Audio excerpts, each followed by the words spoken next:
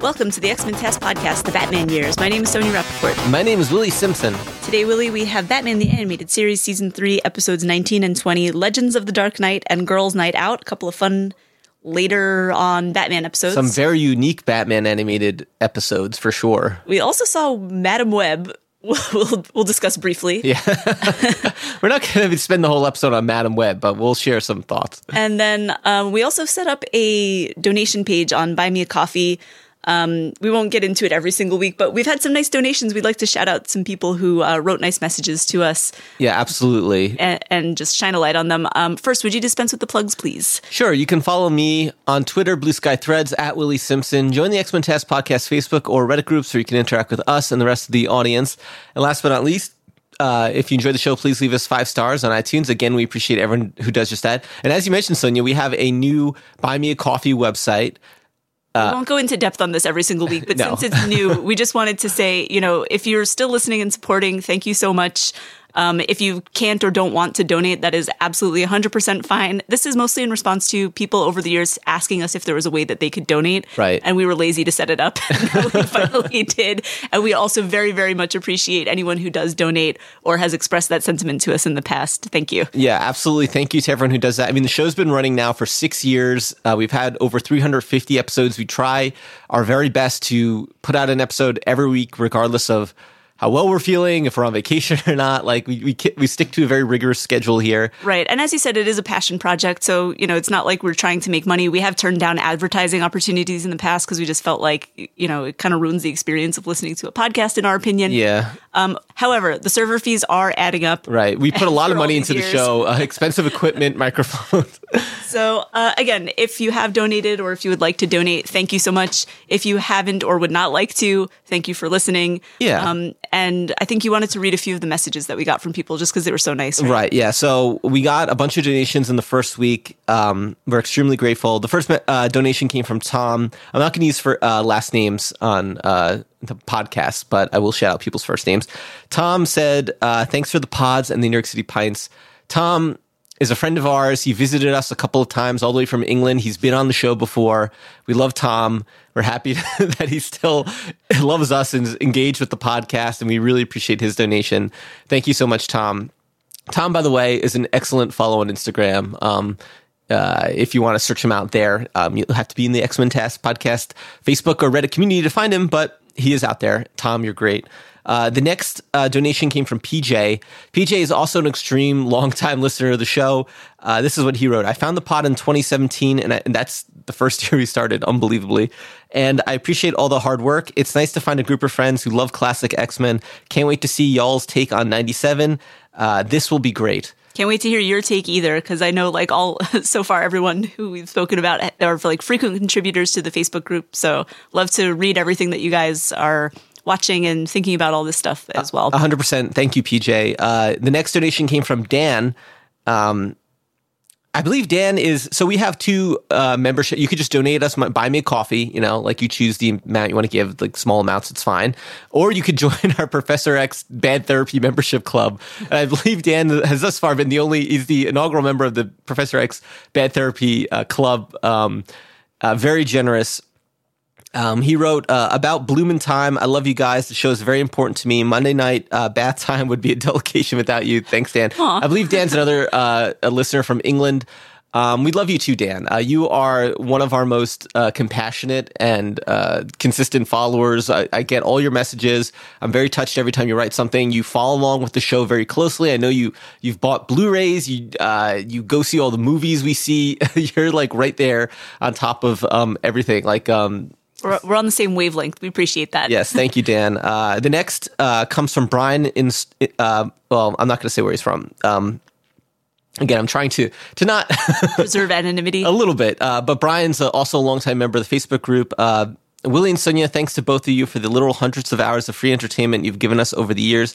It's been so much fun revisiting the various animated X-Men series plus Batman TAS as well with you guys. I'm so glad that we've nearly made it to the quote promised land together with X-Men 97 just around the corner. Whether it turns out good or bad or somewhere in between, at least we'll all get to experience it virtually together.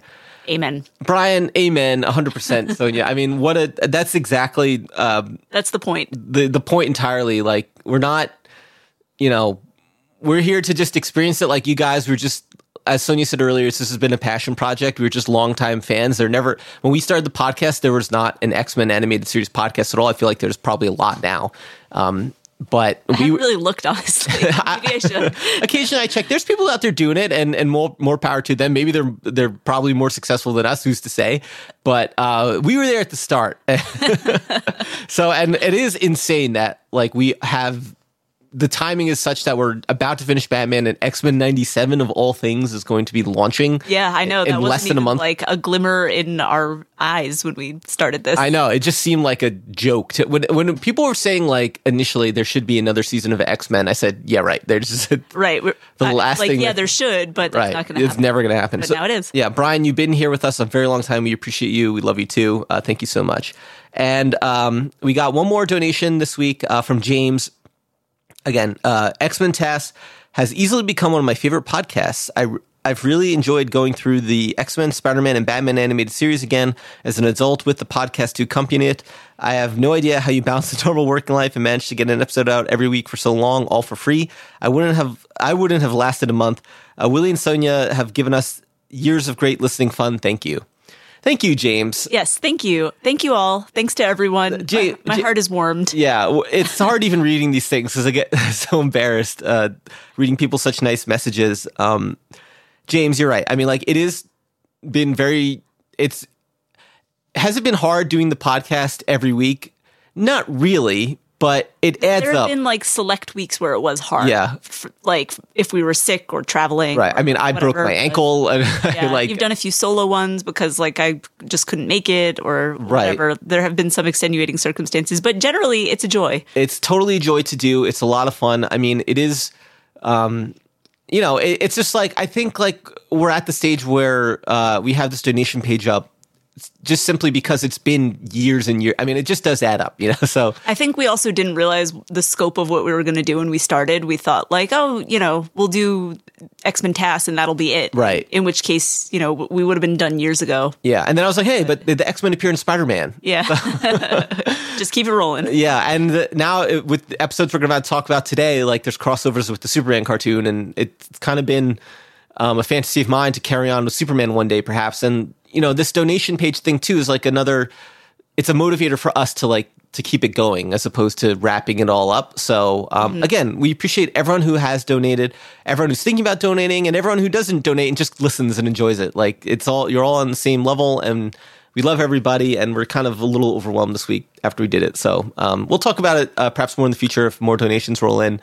We'll keep giving shout outs along the way. Yes. But yes, thank you everyone who's here. Thank you so much. All right. So let's get down to business. We saw Madam Web. Yeah.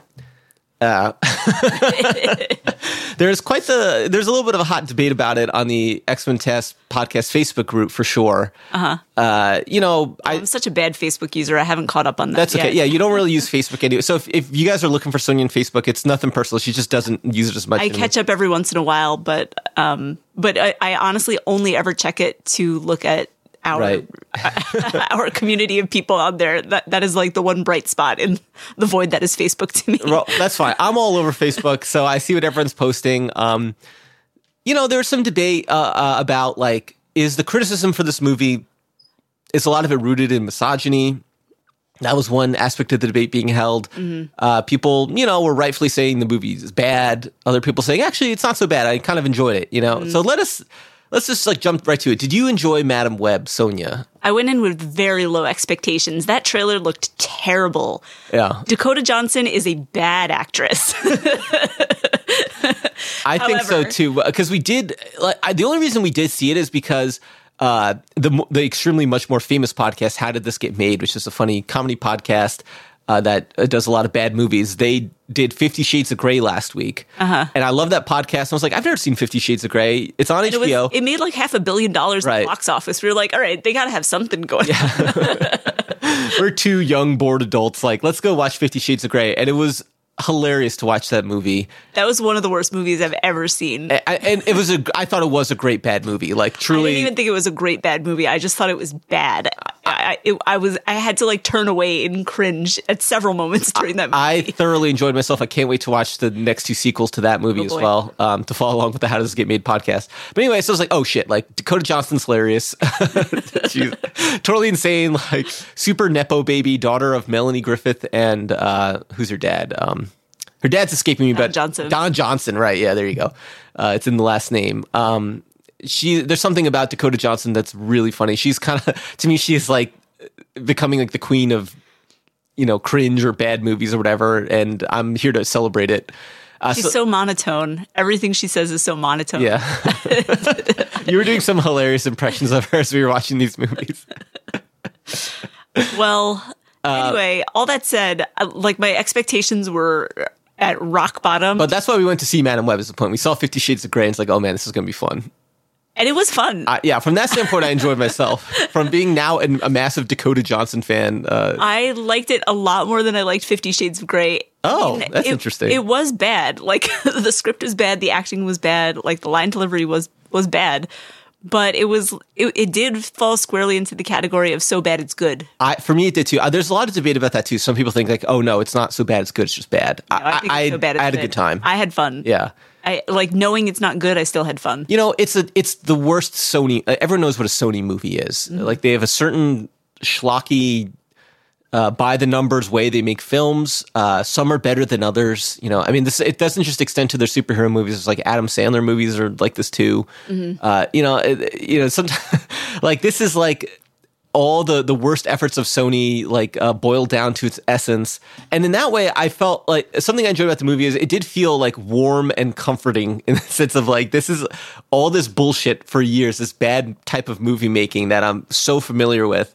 Like it's like going home in some weird way to this like strange in-house Sony style. And it's so mysterious because there were so many good actors in this movie too, that we've seen in like a lot of other things and loved. Adam Scott is Uncle He's Ben. Great, yeah. I mean, him just being on some level, he's a trickster. I know. He's a really funny, aware, ironic comedian. And exactly, he would have gotten into this as like a joke, like he knew it was going to be a bad movie, perhaps, and like decided to sign on anyway. I don't really think that was. Who knows what his motivation was, but it comes. In a way, I think he comes off as a victor in just a fun way. There's something about Adam Scott too. I mean, just beyond his characters on Parks and Rec, and he's now in Severance, that like serious Apple show, which is kind of like a disturbing tragic comedy or whatever, like sci-fi type show. You see him in Step Brothers too, where he plays one of the Step Brothers. He's just like such a shit heel in that movie, and like it I don't know, his movie presence is funny, and he's a great presence in general. Like, Party Down is the thing I was thinking about too. Yeah. Like how great he is in that. Yeah. This is like the type of movie, if Party Down was real, that character in the show would get. He's like a struggling caterer. He's trying to break it into Hollywood, and he gets the part of young Uncle Ben in a Spider-Man fake prequel type movie. And he talks to his like catering coworkers about it. Right, yeah. So. It's a huge bomb. It's the most embarrassing movie ever made. Oh man, Emma Roberts plays his sister. Oh, Peter she's Parker's another one mother. of your favorites, right? Oh boy, Emma Roberts. She doesn't have like a huge part in this, but in general, I think her acting is very similar to Dakota Johnson's acting. So I'm not surprised that the same casting director would choose both of them. Yeah, another Nepo baby, by the way. Yes, Julia Roberts' niece. Yeah, something like that, Something right? like that. But I kept thinking when we were watching this movie, remember that movie we saw, Her Little famous Italy? brother's daughter. I forget the guy's name. He was in The Dark Knight. Eric Roberts? Yeah, Eric Roberts' daughter, I believe. Yeah. Do you remember that movie, Little Italy? Oh, yeah. I love it. That was another one we got from How Did This Get Made? It was so funny. That was a horrible movie. Starring Hayden Christensen and Emma Roberts. Oh. That movie was bad. I mean, it was so bad that like it That was hilarious. I loved it. It almost wasn't so bad it was good. No, it was so bad it's good. Almost. It's great. It's a classic for me. This movie had the exact same tone as far as I was concerned. It's like shot in like a fake location that doesn't make sense. What, New York City? What are you talking about? No, Little Italy. Oh, I see. You're talking about Little Italy. Well, no, Toronto. It was Toronto's Little Italy.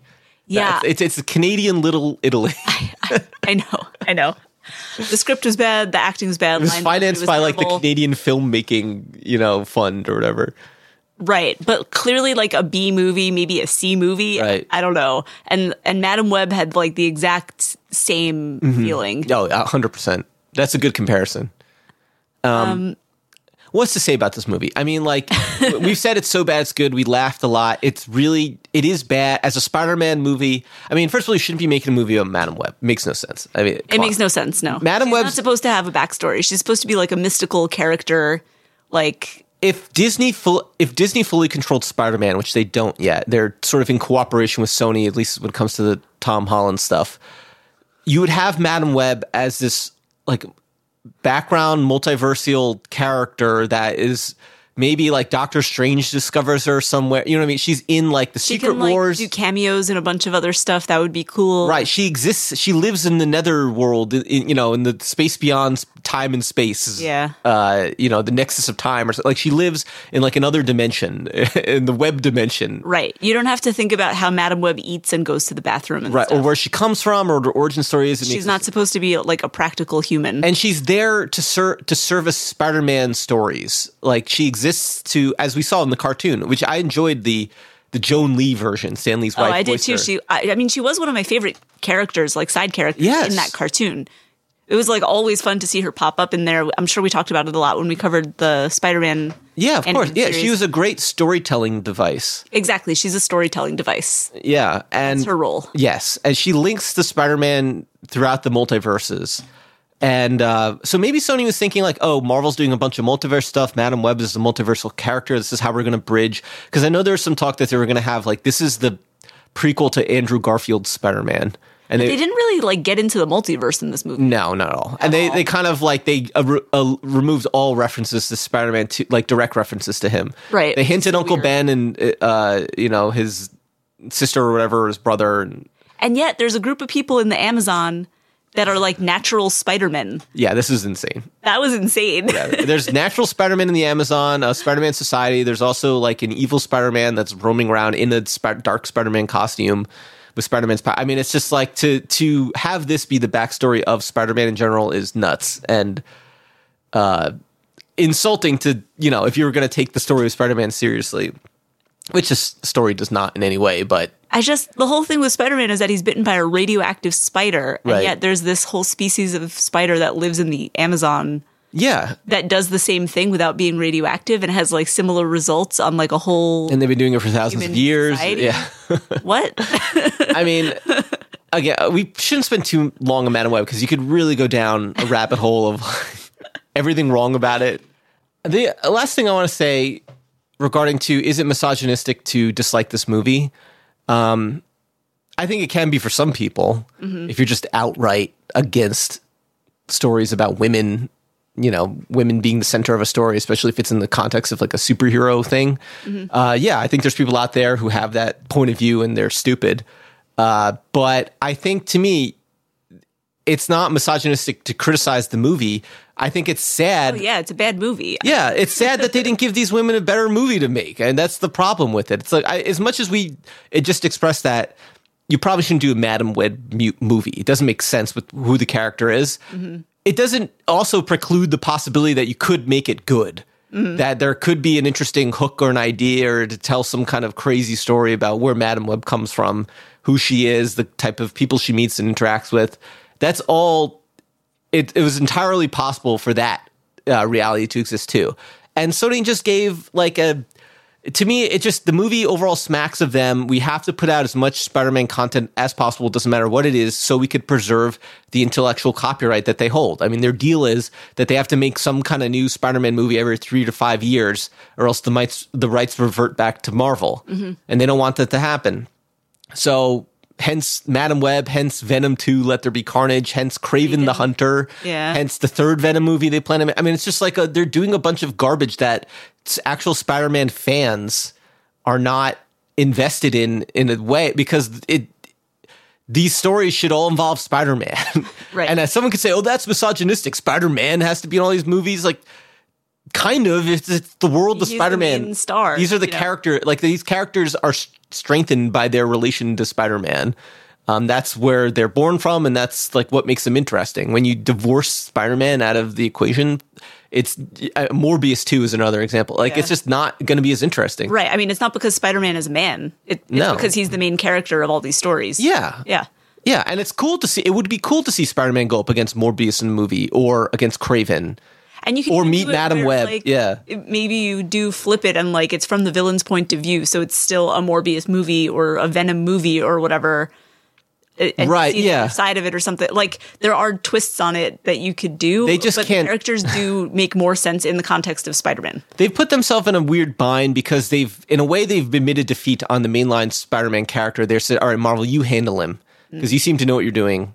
You can make a good Spider-Man movie. We can't do it. You know, we're just driving this thing into the ground. They're ruining the value of their property right that they hold. The more they try to make mainline Spider-Man stuff that's just like a failure, then it becomes like diminishing. What's the point of them even holding on to the rights? So they knew they had to give Spider-Man over to Marvel, but they're still left in the position of needing to like hold on to this thing by any means possible. So it sucks. It's just all this corporate bullshit. That to me is the biggest offense about Madam Web from like a serious standpoint. From a non-serious standpoint, it's kind of fun. I wouldn't rush out to the movie to see it necessarily. Like that is not necessary. No, but when it becomes available for streaming widely or whatever, like it's fun. I mean, I guess it kind of makes me want to see Morbius because we skipped that one, and you know, I still don't want to see that one. yeah, but it could be another one that's so bad it's good. I don't know. You're right. I'm less interested in Morbius than I wasn't. Madam Web was somehow just more. It was like a more jovial premise to me than Morbius. Like vampires, it's just.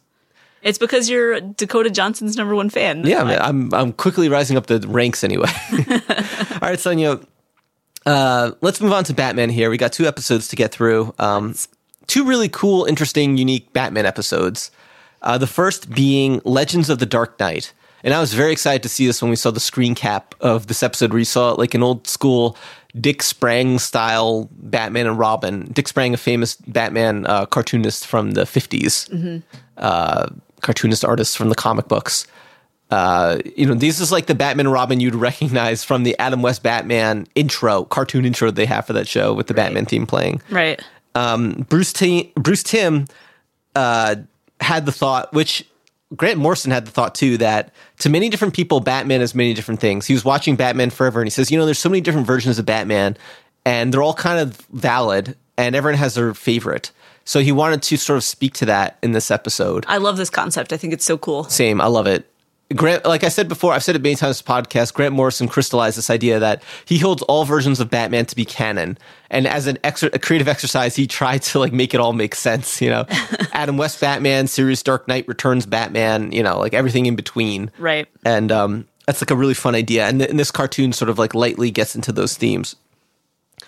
So I'm loading up the notes here. Yeah, I mean, the other thing about that Bruce Timm said was that he really tried to make sure that Frank Miller was like happy with the tribute to him, and he was. Apparently, Frank Miller thought it was incredible. So like that's pretty cool. Yeah, it's like an anthology episode. There's essentially 2 major set pieces. They wanted there to be 3. They wanted to do a Neil Adams tribute also. Oh yeah, that would have been amazing. But they said it was too difficult to animate. It was going to be too expensive. Yeah, so Neil because of like the. Go on. Yeah, Neil Adams, the famous Batman artist from the 70s who kind of took Batman away from the Dick Sprang era of like colorful and sort of dopey looking to like a more naturalistic Batman. That would have been a Batman similar to the mainstream Batman TAS version because he's got like the blue cloak and the gray outfit, but it's just like a little more like, as we know in Batman TAS, like the facial they're like kind of blocky in a way, like the way people's faces look. They're kind of flat and blocky. Neil Adams is more like the way they drew Wolverine in X-Men TAS, for instance. So they put some character into the faces and stuff. As an example, I mean, he also had like beautiful backgrounds and like more naturalistic settings, etc. So they couldn't do that though. They said that animation would have been too challenging for what they were doing here. Right. The other thing that's interesting about like the different vignettes is that they have different actors playing. Oh yeah. The like Joker and Batman and Robin, like they're all different voices for the different vignettes, so it matches the style more closely. Right. So in the first vignette, which is like 50s Batman cartoon style, you have Michael McKean, who we know famously from Spinal Tap and like all those Christopher Guest movies. He's doing Joker, and a guy named Gary Owens. I'm not familiar with him. He's doing Batman in it. And in the second vignette, it's Michael Ironside's doing Batman as the Dark Knight. There might be some other voices in there too, but I wonder, I'm confused. I don't think Michael Ironsides did the Dark Knight Returns cartoon movie that DC made a few years ago. I think that was the actor, the guy who did RoboCop famously. That actor's name is escaping me, but they sound kind of similar in a way. Or anyway, This episode opens, it's Gotham City, and we're in like the regular like Gotham we all know and love from the animated series. It's not yet in some like strange like alternate Batman reality. And there's a bunch of kids, they're all reading the Gotham Gazette in a newspaper, and it's like a story about Batman. There's a mysterious arsonist on the loose, and these kids are sort of like talking about how much they love Batman and reflecting on like who they think Batman is, and they all sort of have their own take on it. That's the premise of the episode. Yeah, it's pretty cute. It's two boys and a girl, and one of the boys, he looks like the younger, like the littler one. He has a flashlight with like a Batman insignia on it, so it simulates the bat signal. It's a cute setup. Yeah, I mean, as we've discussed previously too, this is a Gotham City where Batman is kind of famous, and they do sell merchandise of him. So I could see how a kid could get a Batman flashlight. That kid, his name is Matt, and a trick they do is with two of these kids, they make them the Robins of the two vignettes. Mm-hmm. So Matt becomes like the Dick Sprang Robin, and this other girl, Carrie, becomes the Frank Miller Robin, the female Robin, Carrie Kelly, famously. And but the other kid, he doesn't get a vignette, but he kind of starts like speculating about Batman. The older kid, his name is Nick. Right. He talks about how his favorite Batman is basically the movie Batmans of the 90s. A Batman who wears a rubber armor suit and his Batmobile can drive up the sides of buildings and things. Right, yeah. Which is fun. Yeah. And, oh no, wait, isn't that the other kid? The one that they run into later? That's like dressing the windows. Maybe. I think Nick is the one. He thinks Batman isn't human. Oh, right. He's some like supernatural creature. Right. Yeah. Yeah. There's another kid they meet that likes the Batman Forever Batman, or Batman and Robin Batman. Right. Anyway, the story goes on. This one kid, Matt, starts telling a story about how his uncle actually knows Batman, and he says like, you know, Batman's actually a really nice guy. He's got a really funny sense of humor. Him and Robin are really nice. Yeah, they're really nice people. And the kids are like, what? Nice. What are you talking about? And then Matt begins to tell the story about how his uncle, who was a guard at the Walker Music Center, his one night interaction with Batman, Robin, and Joker. This setting is insane. The Walker Music Center, it's like a store of musical instruments, but all of the musical instruments are like gigantic sized. Yeah. It's shit exactly out of a 50s Batman comic. Yeah. You know, it's really funny. It has a lot of homage to Adam West too, in a way, but, you know, this is like the more surreal, like comic book style that the Adam West show was pulling from. Right. And this is just like almost like a literal vision of what a 1950s Batman comic come to life would look like. Yeah, you could like imagine the set that they would build for like a ridiculous storyline like this. So Matt launches into the story how his uncle was a security guard at this music store, and the Joker broke in with like a couple of his goons and like gassed him and knocked him out or something like that. Yeah. Luckily, Batman and Robin came to the scene of the crime before like the Joker could get away with all these valuable items from the store. I think it looks great. I love the style of Batman art.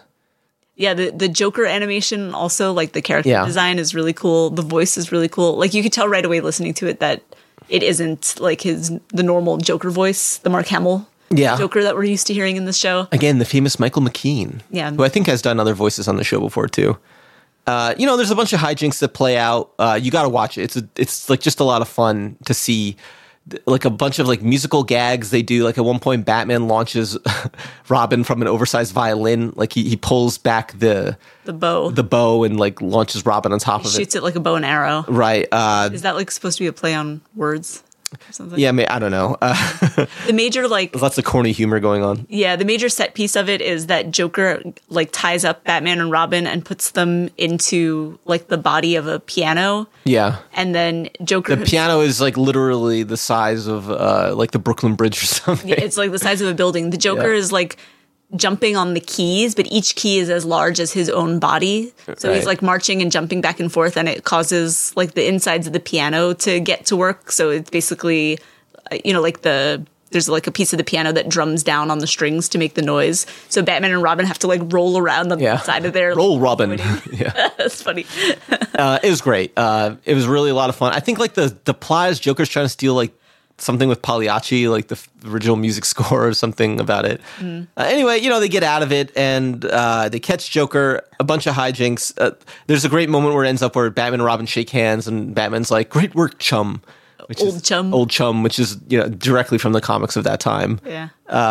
It's, again, worth watching 100%. I loved it. Matt's uncle recovers. He thanks his heroes for their help, and then the kids like go along on their merry way. Right. The other kids, then now back to reality. Nick and Carrie think this is the stupidest story they ever heard. This does not capture like who Batman is in reality whatsoever. Then Carrie goes and this is where they meet the other kid that talks about how he likes the rubber Batman from the movies. But then Carrie goes into her own story about Batman, and she's essentially just describes Frank Miller's The Dark Knight Returns, or at least a portion of it anyway. Right, and she herself plays Robin. She's like, did you know Robin is actually a girl? Right, and Batman's old. He's like 50. This was awesome, too. It's the scene from Dark Knight Returns where Batman fights the mutant leader gang in like the pits outside of Gotham, in like some large mud pit. Mm-hmm. And, Batman drives up in his insane steampunk tank that's, again, like the size of a building. This is all faithfully done, too, in the Dark Knight Returns animated movies as well, which I'm sure everyone in our audience has seen. And, of course, all based on the classic comic book from the 80s. Right. The main thing is, like, he fights against the leader, like the mutant leader. Right. This, like, big gray monster guy with, like, pointy nipples. He does the classic line. Spike belt. He's like, this is my operating table, and I'm the surgeon. Right. Beating the shit out of in a mud pit. Right.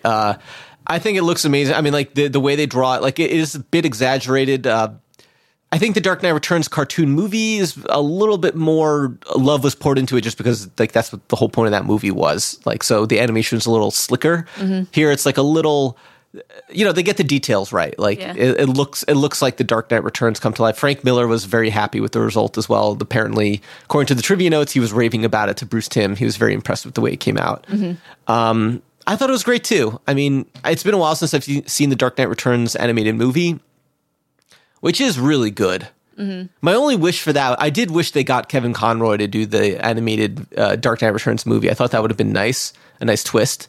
Because in my mind, it's similar. There's something about the Dark Knight Returns, because it's like the final Batman story in many ways. Like, Batman comes out of retirement, he's old for one last thing, and he like has to fight and kill his enemies. But I feel like they wanted a gruffer voice than Kevin Conroy. It is. Yeah, you're right. Yeah, but I'm just saying, like, I could have always seen in my mind too that the Dark Knight Returns cartoon movie could have been the unofficial quote unquote conclusion to Batman the animated series as well. Yeah, and that's why I always wanted Kevin Conroy to do the voice for it. They went another direction. It's totally fine. And here, too, it's like they didn't have Kevin Conroy do this version of Batman. Again, it's Michael Ironsides. And Michael Ironsides does a good job. Yeah. I mean, again, I think they wanted to just, like, differentiate the different versions as clearly and concisely as they could. They're not saying this is canon. It was interesting. Yeah. So, I mean, you get your Dark Knight Returns, like, love fest here. Just a glimmer of the story anyway, like the scene where he fights the mutants. I do love Carrie Kelly is always one of my favorite versions of Robin as well, too. I love seeing her. Mm-hmm. I think it's like a cool idea for a character as well. Her whole backstory in the comic books is really interesting. Like, her parents are like, Frank Miller is kind of like a weird conservative edgelord kind of guy, and he makes her parents out to be like these villainous, like, ex-hippies that are now yuppies. Mm-hmm. And all they do is like complain about conservative politicians on TV and smoke pot while Gotham is quote unquote going to hell. I think it's just like a funny satire going on. Anyway, I like this version of Robin. And so you see the Dark Knight Returns, and then it all leads up to, like, now we're snapped back into reality, and the kids are sort of stumbling around Gotham City late night, and they come across Firefly. I'm thinking too much of the Deadpool Wolverine movie. Firefly. He's burning down some, like, Gotham theater for insurance money. He's a goon for hire. The kids are trapped with Firefly in this burning building. He's like, sorry, kids. It's like, I hope you like it hot. Bad luck for you. But Batman comes in and starts fighting Firefly, saves them. And Batman's a little surprised that Firefly is doing, like, a job just for insurance money. Right. He's like, chemicals are expensive, Batman.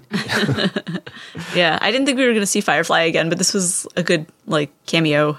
Yeah. And this version of this is the Kevin Conroy Batman. He has elements of both the previous two Batmans we saw. Right. It's sort of like dark and violent and menacing, but he has his little gadgets, and he has a little, like, lightness to him at times too. And he saves the kids, and as they're, like, getting away from the burning building, they're commenting on that. Like, each of them thinks that their version is the right version of Right. Batman. Yes. Great episode. Great episode. I think it's a 10. I think you got to give it a 10. 10 out of 10. Just for ambition, creativity, just Bruce Timm, the idea of him just like willing to experiment and do different things for the animated series. And the execution of it, I thought was great too. 100%. It was great. Yeah. It's fun. I'd never seen this episode, and it was a delight to experience for the first time. So, and that leads us to episode 20, Girls' Night Out, which I think I liked more than you. I didn't like this one too much.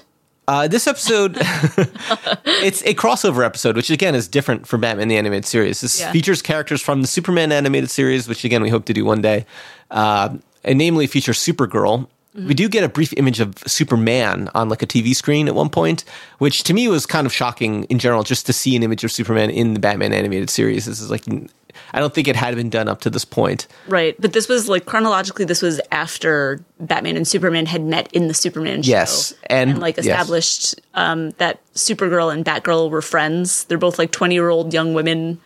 I'm not quite sure if it's been established that they're friends yet. Or that they know each other or have met or something. It's been established that Batman and Superman know who each other are. Uh-huh.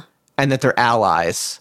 I don't know I think this is Batgirl and Supergirl meeting for the first time. Oh, really? Yeah. Oh. I think where I confused you when I wrote my notes is that it's been established that both Batgirl and Supergirl are 20 years old. Oh, I thought it was established that they knew each other. Okay.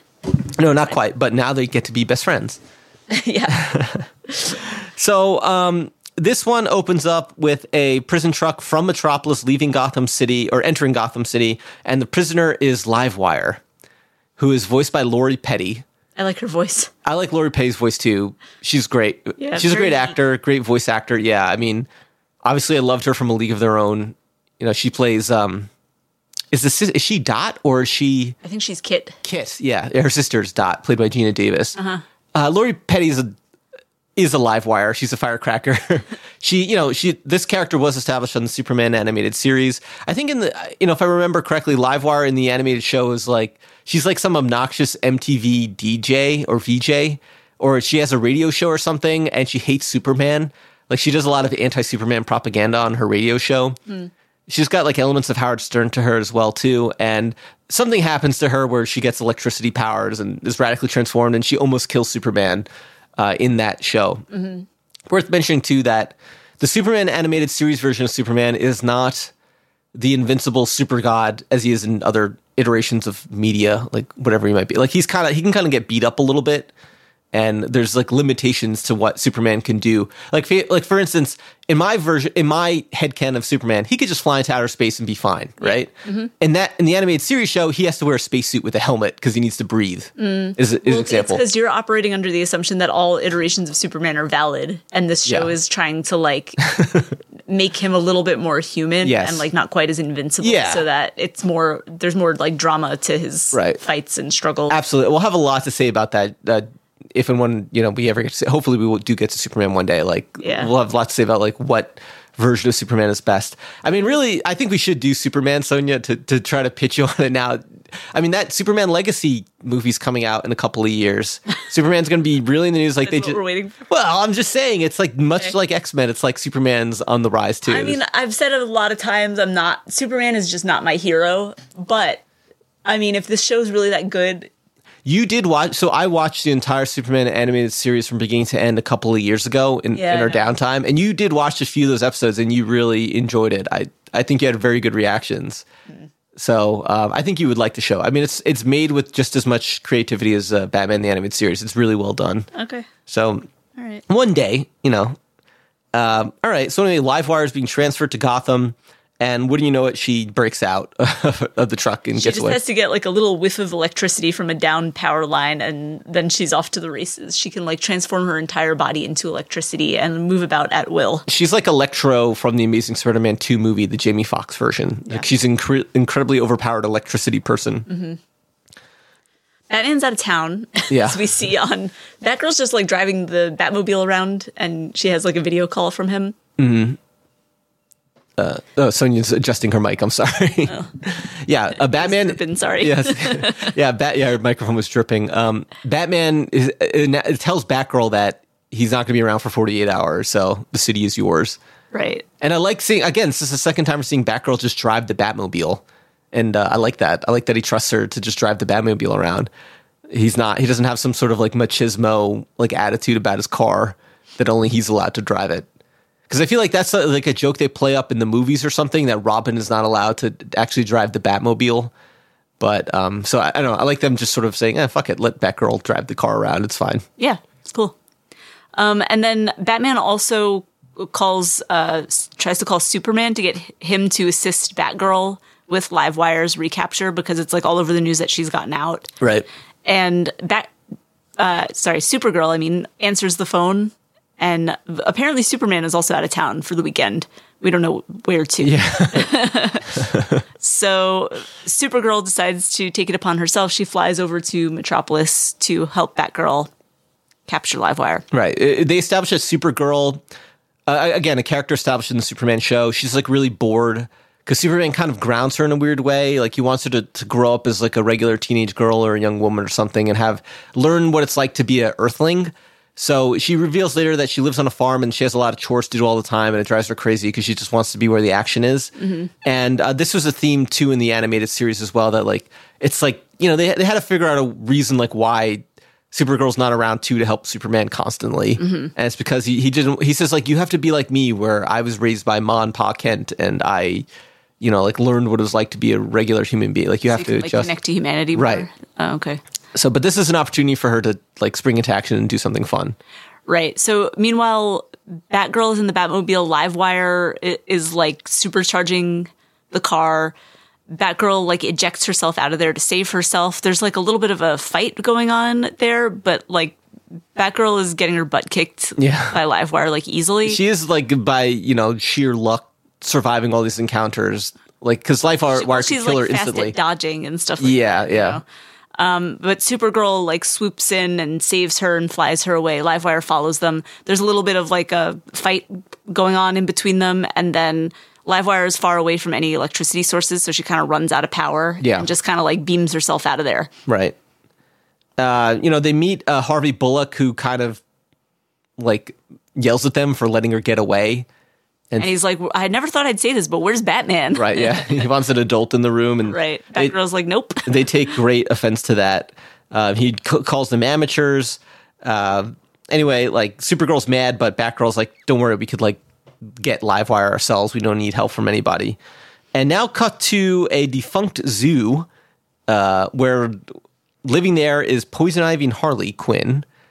I feel like the last time we saw Poison Ivy was mentioned in the trivia notes, which would go off a lot from these websites, that Poison Ivy was never to be seen again in the Batman animated series. But here she is, and I'm glad to see her. She's back. Maybe they just meant this is not like the mainstream version from season 2 is gone. This is like, because she is redesigned, she looks a little different. Mm-hmm. But she's back with Harley. They're living together. Again, it's like it is amazing how much like the seeds of the Harley Quinn show already existed. Pop up like over and over again. Batman TAS, originally 15 years earlier. Right. So anyway, Harley wants to go out on the town because she's bored. She wants to have fun. And Ivy's like, no, we got to lay low. We can't let Batman know where we are. We're in trouble or something. He says we have to figure out, we'll need an edge to face down Batman the next time we see him. And then Livewire appears out of their toaster with a spark of electricity. Yeah. And she's like, here's your edge. Let's go. Right. And so then they team up as a super group, and they want to rob the mall, and they head down there. They keep showing how Harley is like not the smartest. She just has this huge wooden mallet that she tries to use to like break into the mall, and then she uses it again later. She tries to get cash out of an ATM by just like smacking it. Yeah. And that one does work eventually, but the other... No, it doesn't. It's Livewire that does it. No, Livewire does the first ATM. Harley gets the second ATM. There's a second one too. But yeah, I mean, there's like an element of like Poison Ivy and Livewire kind of looking down at Harley a little bit, and you think maybe that'll come into play as a plot point, but it doesn't really happen. No, it's just like a little bit of an antagonistic relationship between Livewire and Harley in particular. Yeah. But they like go to the mall, they do the mischief. Right. They Poison Ivy incapacitates a guard with her poison kiss. Mm-hmm. She sort of just touches her own lips and puts her fingers on his lips. She doesn't actually kiss him. But then Batgirl and Supergirl show up. They deal with Livewire. Batgirl covers her with... it's a silicate dust, which I think just means it's rock dust. Yeah. Well, anyway. I don't know. I wouldn't understand the science. They say that it's like I guess it's like a super insulator or something. Right. Like electricity can't be conducted through it. Right. So she becomes totally incapacitated. But Harley and Ivy, they manage to put up a fight. Ivy's using her insane plant powers to like tie up Supergirl. Eventually Supergirl gets out of these plants that are like crushing her down by spinning really fast and blowing them away. Mm-hmm. You just kind of wonder, again, it's a problem you might have watching the Superman show in general too. If like eventually Superman realizes like, wait, I am super strong. I can just I was like questioning that throughout because like there's a whole scene where Ivy is making like these animal forms out of vines. So they're in the form of like elephants and lions and stuff, and they're attacking. And like they actually like put up a fight against Supergirl, which makes no sense. She's supposed to be so strong. She's inexperienced, I think, is part of it. Okay. She doesn't get out to fight them. I'm just trying to like explain away like how Supergirl, because it's the same. It is the same problem you always have with any Superman stories. Like, how is he going to lose? Right. So yeah. They have there's some light comic mischief. Is basically the answer to that question. The girls manage to get away from the other girls, and we see Supergirl. She ends up using her heat vision at some point. Like she has all of Superman's powers too. Right. And there is a scene where Harley like catapults like a boxing glove sort of thing at her that like she uses it on Batgirl. Like we see that first, and it like knocks her back. It like knocks the wind out of her. And then when she uses it on Batgirl, it just like bounces off her. You mean Supergirl? I mean Supergirl. Yeah, sorry. It's kind of satisfying. Yeah, she's invincibly unharmed. It doesn't like bother her at all. Right. They're eventually defeated because Poison Ivy releases some kind of poison gas and traps Batgirl that she claims is fatal. Mm-hmm. So Supergirl has to fly her away to safety and like get her some help. And then we see like we're now at Barbara's apartment, and she's got like a ventilator on, but she seems really happy and totally fine. Mm-hmm. And they're talking about their lives and discussing like who they are and what they do. And Barbara explains that like she actually works for the police force as like some sort of technical assistant, and that's how she has access to the police database, which she hacks into. Which she says, "Oh, don't tell my dad," who is Commissioner Gordon. Right. And Kara is like impressed by Barbara's. She's like, "Your life is so cool." She's like admiring Batgirl's like cosmopolitan life and apartment and everything, and then like Batgirl does the other side of it. She's like, "Oh, you live out in the country and you have fresh air and peace and sunshine," and they come around to like a grass is greener sort of thing. Barbara doesn't have to be Batgirl. She doesn't have to live in Gotham. She could. It's weird how Barbara's kind of like, "Oh, I wish I just had this like the country life you had and didn't have to deal with the city." Right. It's like, well, nothing is actually making you do this. Right. She also, I thought was an interesting detail. She says that her job as working for the police department pays for her apartment, which again, it's like Batman is not paying for the lifestyles of his allies here. Because remember in the other episode, we discovered that Dick Grayson living off of the stipend from the circus. Right, yeah. You would think Batman would just set them up nicely. It's the least he could do in some way. I mean, we speculated about this endlessly in the X-Men show of like what kind of credit card. Charles Xavier like just finance everybody's. Right. Everyone gets a gold card. You can go to the mall in New York City, have a night in the town, go to Broadway. He's a billionaire, Right. Like whatever you need, it's just on him. Like, or does he pay him a salary? Like we always speculate about the financial intricacies. They're giving us X-Men in particular. They're giving us answers here, and I guess they're trying to show that like these characters are kind of noble and they have their own dignity, quote unquote, and that they don't rely on Bruce Wayne's largesse to live. Right. But I think more realistically they would, and and Batman should pay for them. Right. Well, the thing about the X-Men is that like obviously none of them can hold a job. Like they're busy all day. I know, like it's confusing, like. Except wouldn't the X-Men be as busy as Batman, though? You know what I mean? Like, the level of busyness should be equivalent, but yet Batman and Superman have day jobs.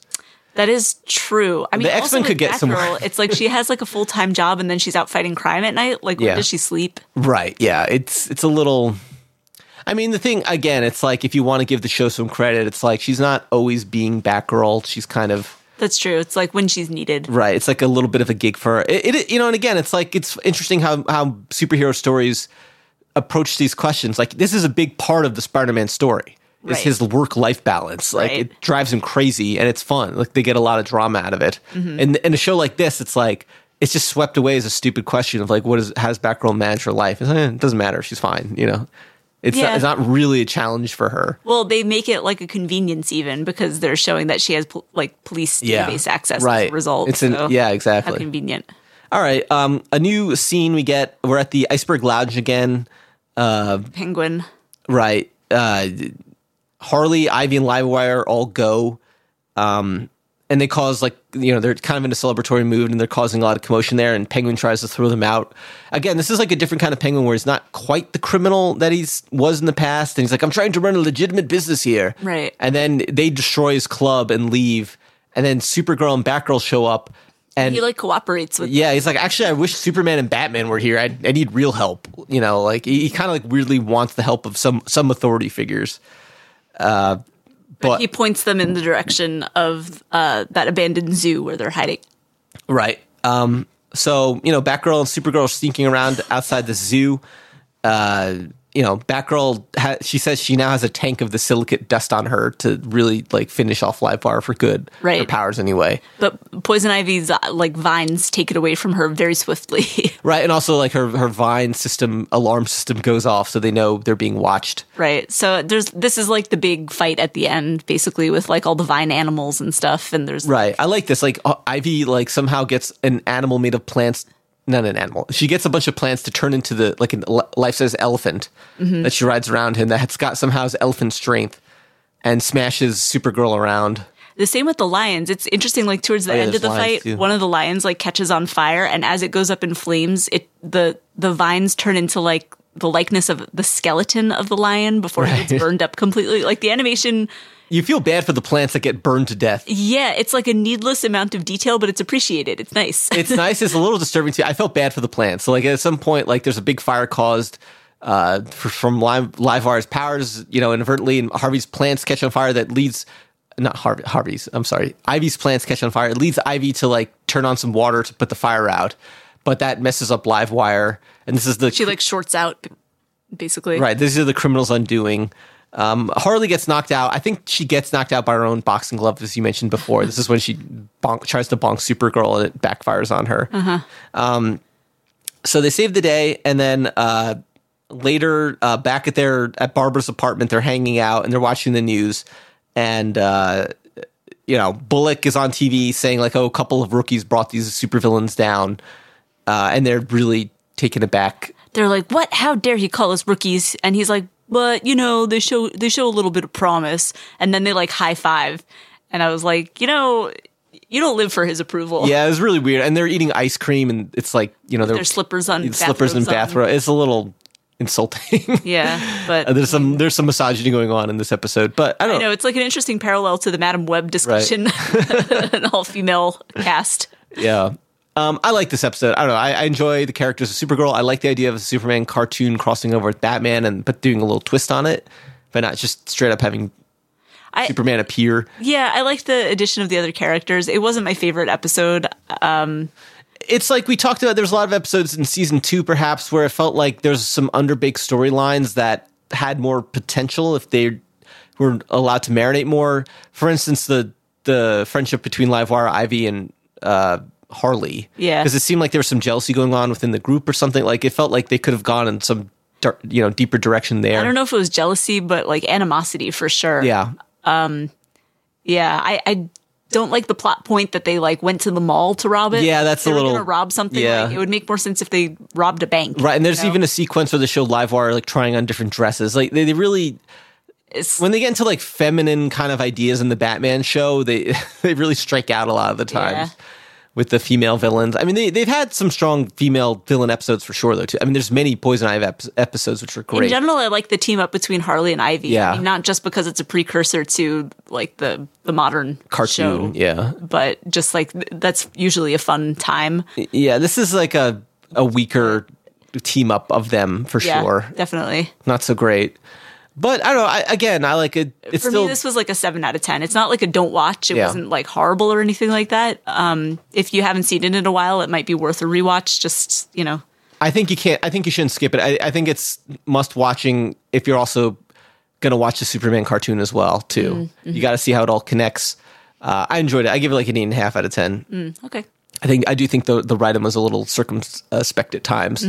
That said, enjoyable couple episodes of Batman. Insane that we're now less than a month away till X-Men 97. I think if we keep up with the 2 a week, we'll have 1 week before X-Men 97 premieres to perhaps... Where it's just one episode, right? The last episode will be on its own? No, I think we'll have a choice. Oh, okay. We'll be either to do the last episode of Batman by itself, or we'll bunch it up with the second to last episode, and then we'll have 1 week maybe to just like a preview X-Men week before X-Men 97. We'll see. Okay. We'll see how it goes. We'll I would maybe like to see if we can get some kind of X-Men preparation. We thought we'd have so much more time. We were going to do like some massive like rewatch maybe, and like do season reviews of, each week we'd watch a new season and just sort of like give a summary, an updated opinion. Right, yeah. But unfortunately, there's not enough time for it. Well, luckily, there's a whole back catalog if you feel like brushing up on any of those episodes. Go way back. I went back and I listened to a few of our old ones from season 1. And I'm not saying we sound necessarily any better now, but we did shockingly sound so much greener as podcasters, and just like younger sounding in some ways too. It's like shocking. Yes, we were young once. We were young. So like if you go back and listen to those old episodes, cut us some slack. We were very new to broadcasting and getting our takes across. But I don't know, they hold up in a very, there's something earnest about them that's pleasing. I mean, the X-Men show holds up, so hopefully that's enough to carry it, if nothing else. All right, have we said enough? I think we have for this week. So again, thank you to everyone who donated to us in the first week. We truly appreciate and love you guys, and everyone else too. Sonia, until next week. Good night. Good night.